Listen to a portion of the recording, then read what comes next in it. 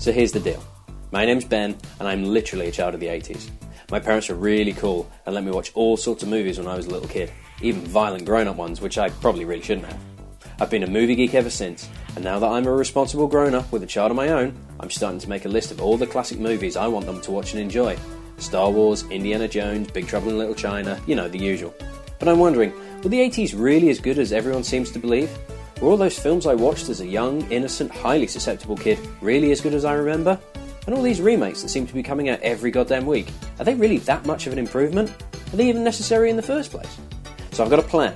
I'm going to go back and watch all those films that were released throughout my childhood, including those classics that I've never seen and really should have, and find out if after 30 odd years they still hold up. I'll also try and find out what happened to those involved in making them. Have they become a success, or have they just disappeared into obscurity? Hell, I'll even dig up some old 80s music to have a listen to. So, please join me as I attempt to watch every 80s movie ever made.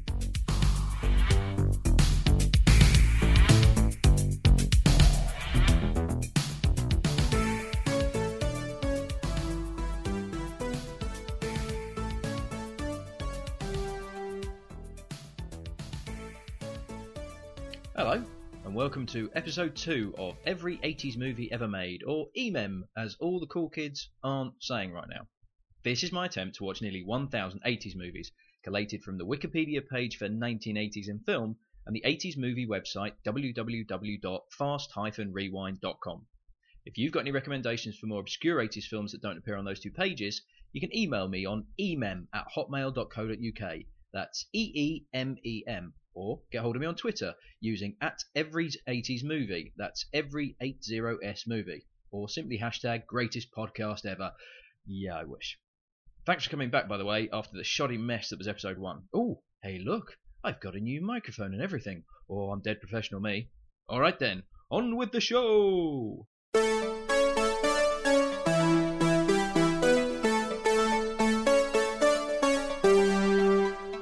The film Youngblood, released in 1986, not to be confused with the identically named gang movie made in 1978. With a budget of approximately $8 million, Youngblood grossed $4.2 million on its opening weekend, towards a total US box office of $15.5 million. The director Peter Markle, born in 1952. He's an extensive catalogue of work, predominantly in television.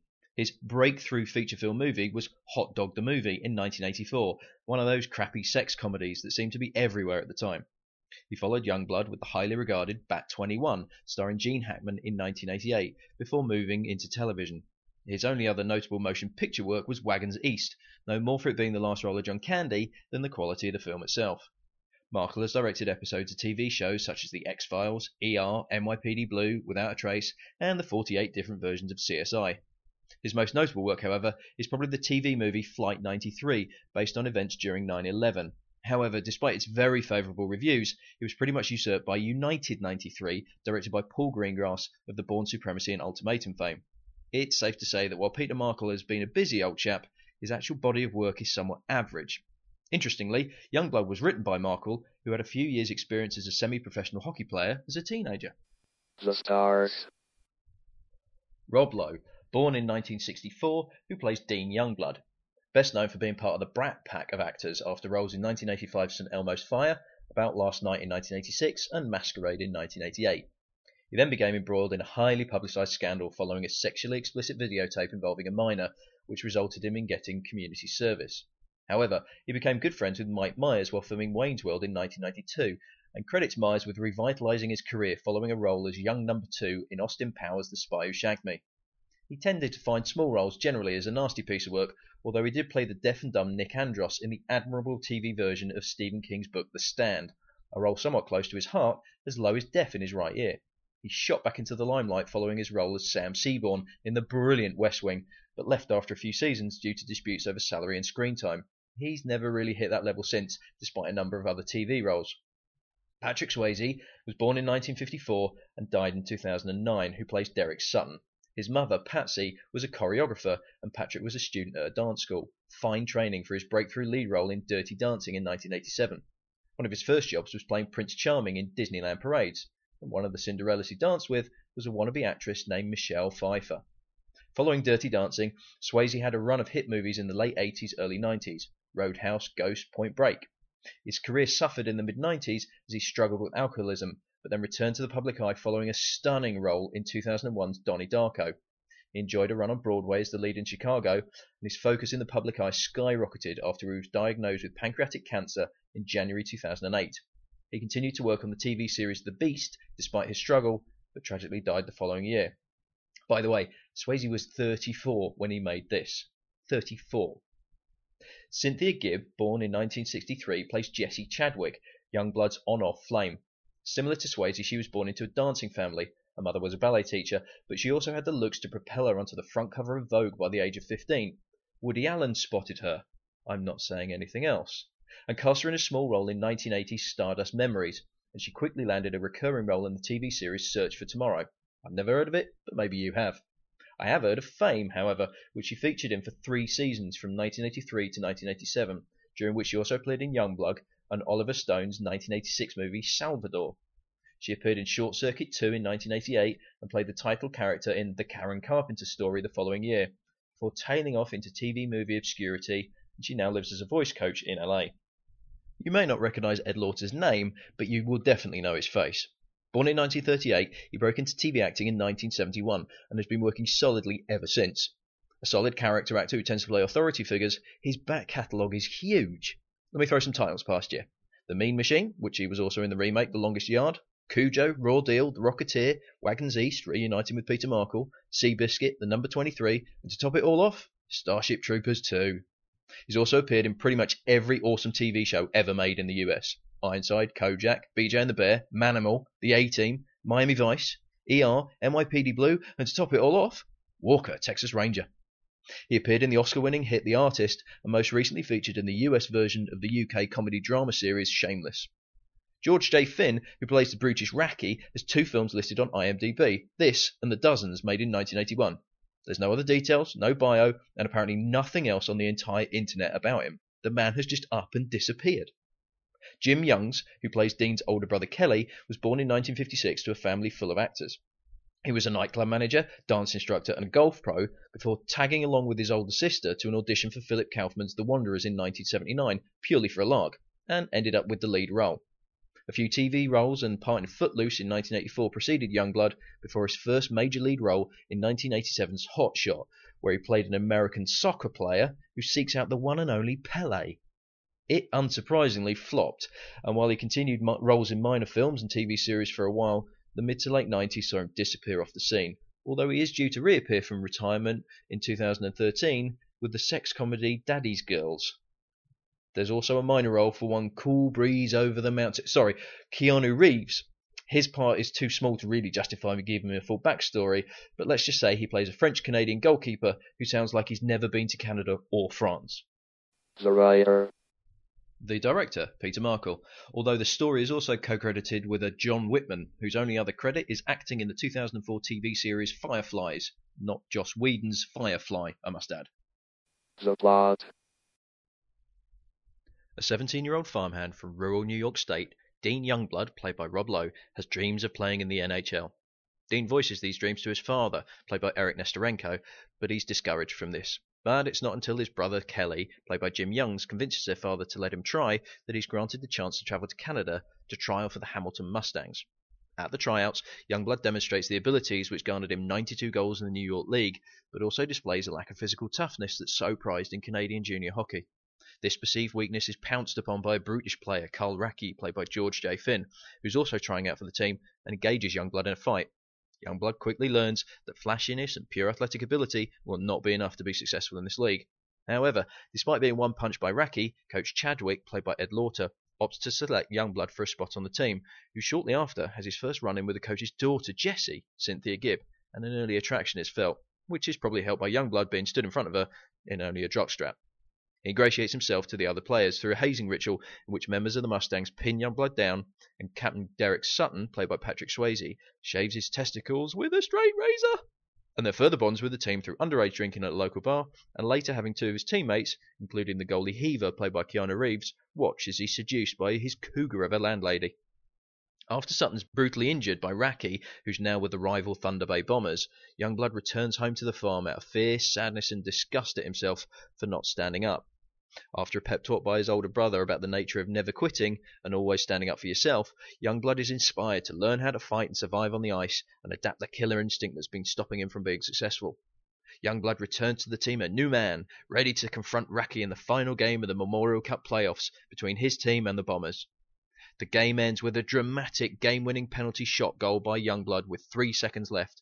Yet it's far from over, as Youngblood demands to Coach Chadwick to be left in the game as time expires to confront Raki. "Let's go, pretty boy," says Youngblood, as he and Raki engage in a violent fight to the death. Fight to the finish, with teammates and crowd, including Youngblood's brother and father and girlfriend Jessie, cheering him on. The fight starts with both Youngblood and Raki using their sticks as swords until Youngblood knocks Raki's stick out of his hands. Youngblood and Raki then fight barehanded. Youngblood eventually emerges victorious, landing several blows to the face and body of his nemesis Raki, and is carried off the ice on the shoulders of his teammates in celebration. And everything is amazing. Movie trivia. Whew, how about that, eh? Tell you what, let's calm down with some things you may not know about the movie Youngblood. Number 1. Keanu Reeves was an MVP and nicknamed the Wall for his goaltending abilities in a Toronto college, so at least one part of his performance was realistic. Patrick Swayze had previous training as a figure skater, but Rob Lowe had to be taught how to skate before filming began. Number 2, Eric Nestorenko, who plays Youngblood's father, was a former professional hockey player who spent most of his career playing for the Chicago Blackhawks. Number 3, Peter Zazel and Steve Thomas, who play fellow Mustangs, were actual NHL professionals at the time of filming. They played for the Philadelphia Flyers and Toronto Maple Leafs respectively. Number 4, Peter Markle filmed the ice skating scenes while on ice skates himself. I've done this before, filming scenes on a golf course while holding a club in my hands, and it was the only way I could get those fucking actors to do any work. Finally, number 5, Jessica Steen, a Toronto-born actress, spent 2 weeks shooting scenes as Derek Sutton's girlfriend, and then they were all cut from the final film. She's got an extensive TV portfolio, however, so it didn't kill her career, and she did turn up in 2002's Slapshot 2, Breaking the Ice, with Stephen Baldwin and Gary Busey, so everything turned out alright for her in the end. Review notes. So here are some thoughts I jotted down while I was watching the movie. Number 1 was jotted down before I watched the movie. The video cover that's shown on IMDb has got the 3 main characters on it, but it looks like they're on Mount Rushmore drawn on an Etch-a-Sketch. I can remember vaguely picking this up at my local video store, and on the front cover there was a bare-chested Rob Lowe on it looking dead hard and impressive. I seem to recall my mum was really keen on watching it as well, but I can't think why. Oh God, Mum, that's terrible. Number 2, sorry, but in what farm do you build an ice rink stadium in a barn? It's explained later on by Rob Lowe that their barn used to freeze in the winter and him and his brother would go skating. But you can clearly see stadium seating in every shot that they film in there, even though supposedly lit by a tractor. And where's all this bloody smoke coming from as well? Very, very bizarre. Number 3, does Jim Youngs actually have a glass eye in real life as his character's supposed to? Not according to his bio, but it's quite impressive. It actually does look like he does. Although in some shots I couldn't actually tell which one was the real eye because he barely moved his eyes. Number 4, there's a really bad drinking scene when Youngblood's sitting around with his new teammates. There's some proper forced laughter. The timing of some of the jokes is really piss poor. And I couldn't tell at one point whether the supposed funny stuff was genuine or whether the characters themselves were pretending to have fun. Number 5, the whole thing is very, very obvious. It's cliche upon trope upon trope. It gets quite ridiculous. Number 6, there's some awkward slapstick sequences in there. Rob Lowe in his jockstrap. There's a weird Canadian guy that skates into a table full of food and gets cake all over his face. It just sometimes feels like it was supposed to be a comedy rather than a drama, and they kept shooting different movies at different times. Number 7, Jessie is your absolute classic 80s girlfriend. She's a bit sassy, she's got big long hair, she's got big doe eyes, she wears boys' clothes. In fact, she looks quite a bit like Rob Lowe. Number 8, sex in front of a fire, all-time classic. Number 9, why do people in hospital make a joke and then wince when they laugh? Just don't do it. And why does everybody else have to start the scene with, how you feeling? I'm lying on a hospital bed wrapped in bandages. How the fuck do you think I'm feeling? Number 10, you want to beef yourself up and learn how to face up to life? Then go work on a farm, pussy boy. And just how long is it between these matches? Because it seems like Dean spends about a month training up on the farm, and I feel like I'm watching fucking Rocky 4. Number 11. You score with 3 seconds left in the game? Well, in movie land, there's time for at least another 2 goals in that. And finally, number 12. This is the most 80s sports movies of all 80s sports movies. The verdict. It's full of every single cliche in the playbook. It's cheesy, has some half-decent and some fucking terrible acting. It's got a pretty 80s girl, a pretty 80s boy, a synth-heavy soundtrack. It's got some really odd slapstick comedy moments. It's got sex by a fireplace, and it's got a last-second winning goal. It's the ultimate 80s sports movie. But I don't necessarily mean that in a good way. I mean, it ticks every single box when making a list of things you think that define the very term 80s sports movie. It's the dictionary definition of generic, and yet I'm an absolute sucker for sports movies, and I really enjoyed it. The remake.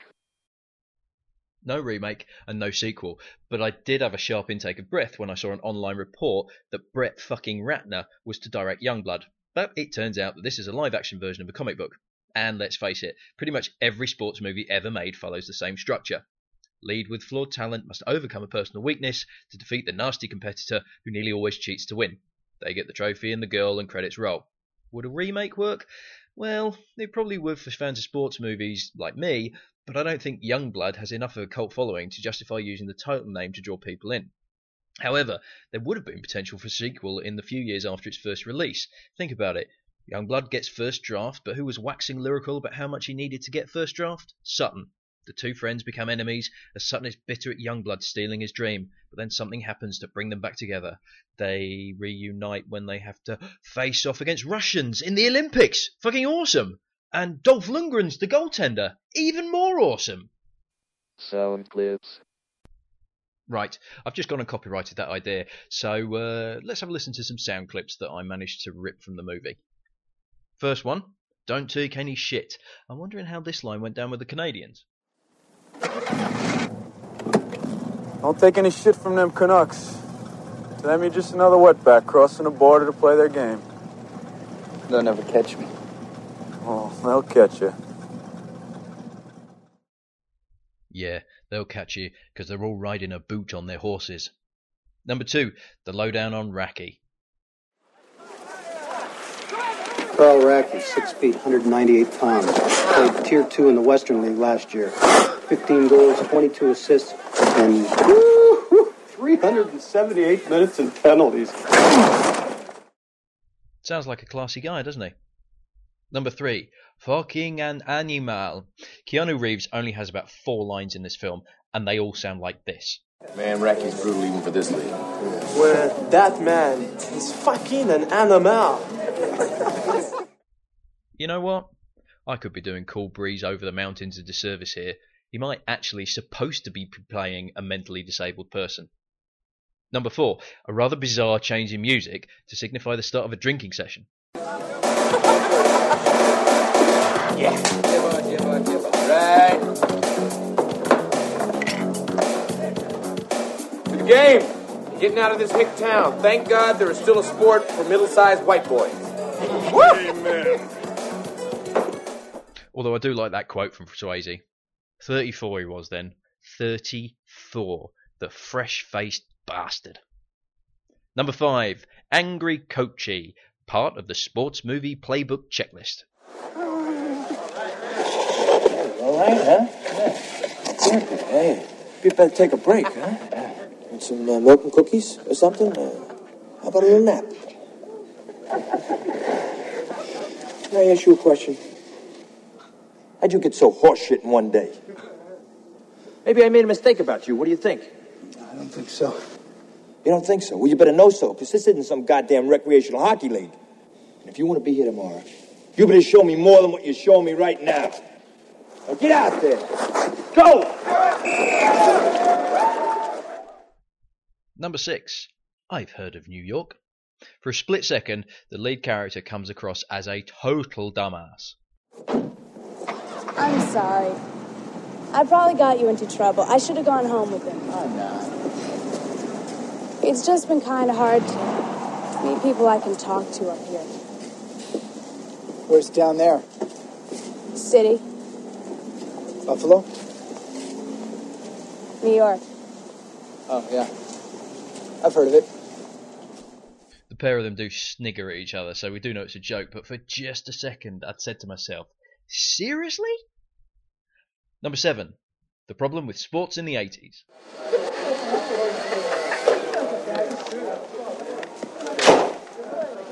What the hell get me thinking about the game when you're styling your head 10 minutes before it's going to start?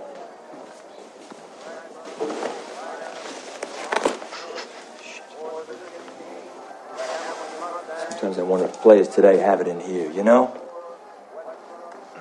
You know what Gordie Howe's bonus was when he signed? Jacket. A team jacket. How's the agent?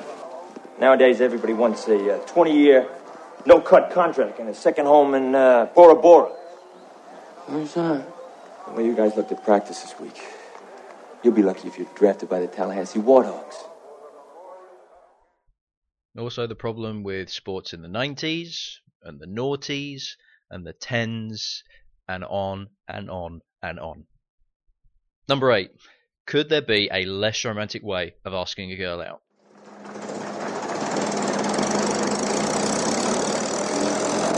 Hey, I scored a goal. Really? I don't follow hockey. Or hockey players.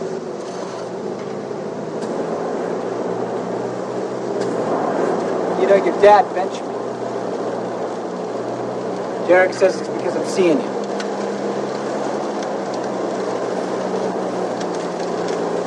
Maybe he's right. Well, if I'm getting benched for something I didn't do, I figure I might as well do it. Do what? Take you out. And what makes you think I'll go out with you? Because your old man doesn't want you to. Sounds like a pretty good reason. Wow, she sounds just as enthusiastic as he does. Number 9, the Goofy Canuck. One of the sections of the film where the tone changes really quite markedly to silly slapstick. Gee, you're real coordinated. I know, I'm going to play for New York someday. I think you ought to learn how to skate first. You two all right? Oh, yeah, we're just fine. It's his first time. You better stay alongside of the boat. You're going to get run over. Okay.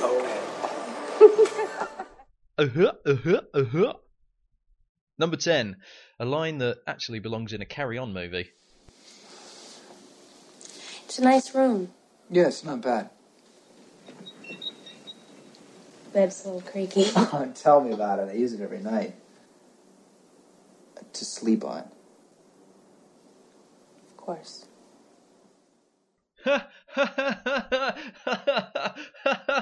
Oh, that's one of the funniest things I've ever heard. Number 11, Swayze's speech. This is one of those bits of acting that has you going, yeah, this guy is going places. I don't give a shit where I play, as long as I go number 1 in the draft. And I sign the biggest contract I can. I've been busting my ass in this league for 4 years, and I'm going to get what's coming to me. I figure if I'm lucky, I can make enough money to last me for a while. I mean, I'm not going to be a lawyer or a doctor. That's for sure. Hell, I didn't even get to finish high school. But I can play the game, and so can you. But it's more than that. It's more than just skating fast and shooting bullets. You got to understand, they got us by the balls, Diener. I mean, we all want to play so bad. I mean, that's all you want to do when you're growing up. Then you realize that it's more than just a game. You got to play it according to their rules.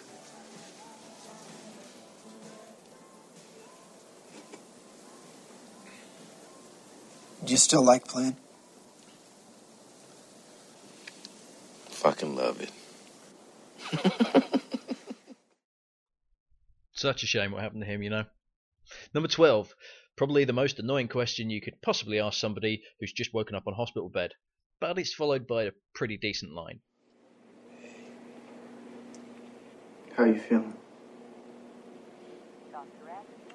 cold. What? Cold. They put a plate in my head. Feels like I'm still on the ice. It's like a filling tooth. Like a big, big fucking filling.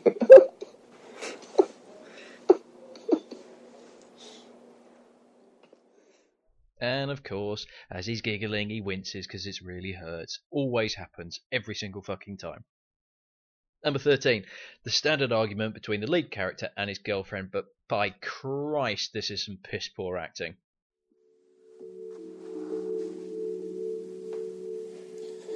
I should have done something. Dean, there's nothing you could have done. Yeah, I could have hit Racky before he hit Derek. You mean maim Racky? Why not? He deserved it, didn't he? Damn it! You're all alike!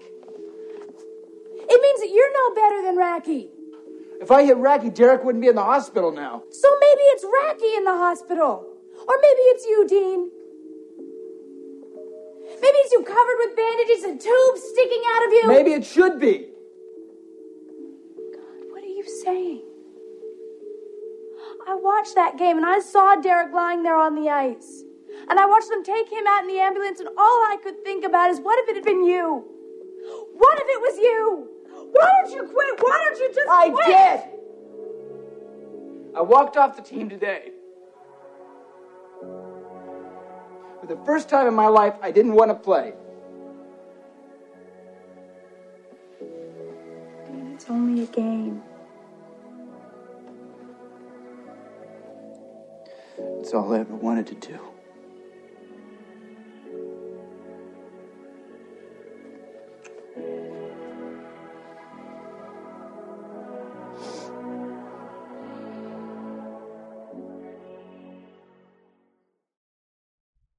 I do really like the soundtrack over the back of that argument, though. It's definitely my type of music. And it all ends in with a cuddle, so everything's alright. Finally, number 14, one of the weirdest put-downs I have heard in a long while. Just hit it, pillow hands. Yeah, you, with your big, floppy, white, square hands filled with feathers. Hit the damn thing, duvet head. Yeah. And on that rather bizarre note, let's move on to something else. The soundtrack. Scored predominantly by William Orbit, who was born in 1956 and is better known for his production work with artists such as Madonna, U2, Seal, and No Doubt. He's seen as a pioneer of electronic music in the late 80s, early 90s through his Strange Cargo series of albums, but hit the mainstream in 1999 when a Ferry Corsten remix of his electronic version of Adagio for Strings, best known from Platoon, was a UK #1 hit. The album it was taken from, Pieces in a Modern Style, was also a hit in the album charts, reaching number 2. It is, in my humble opinion, a pretty disappointing piece of work. Orbit also did the soundtrack for the previously mentioned Hot Shot in 1987, starring Jim Youngs, but his work tends to feature on soundtracks as individual releases rather than a fully composed score. Orbit's work on Youngblood is pretty decent. There's a continual melodic theme throughout the film, changing in tempo to suit various moods, but still remaining recognisable. It's memorable enough, but there are a couple of instances of really cheesy 80s synth, particularly when Jesse and Dean meet outside the cinema. Other artists featured on the soundtrack include Mr. Mister, Starship, and Autograph, all the best names, I'm sure they'll agree.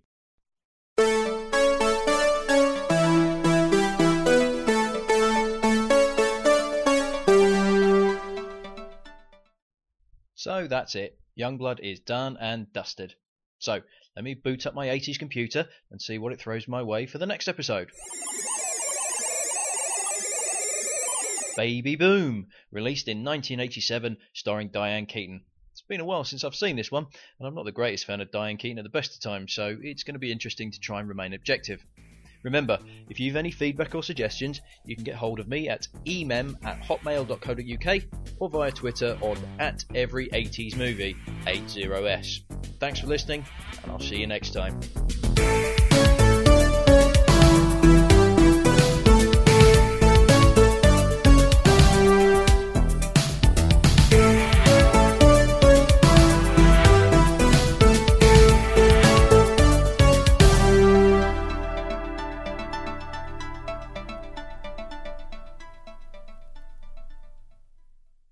Bonus content.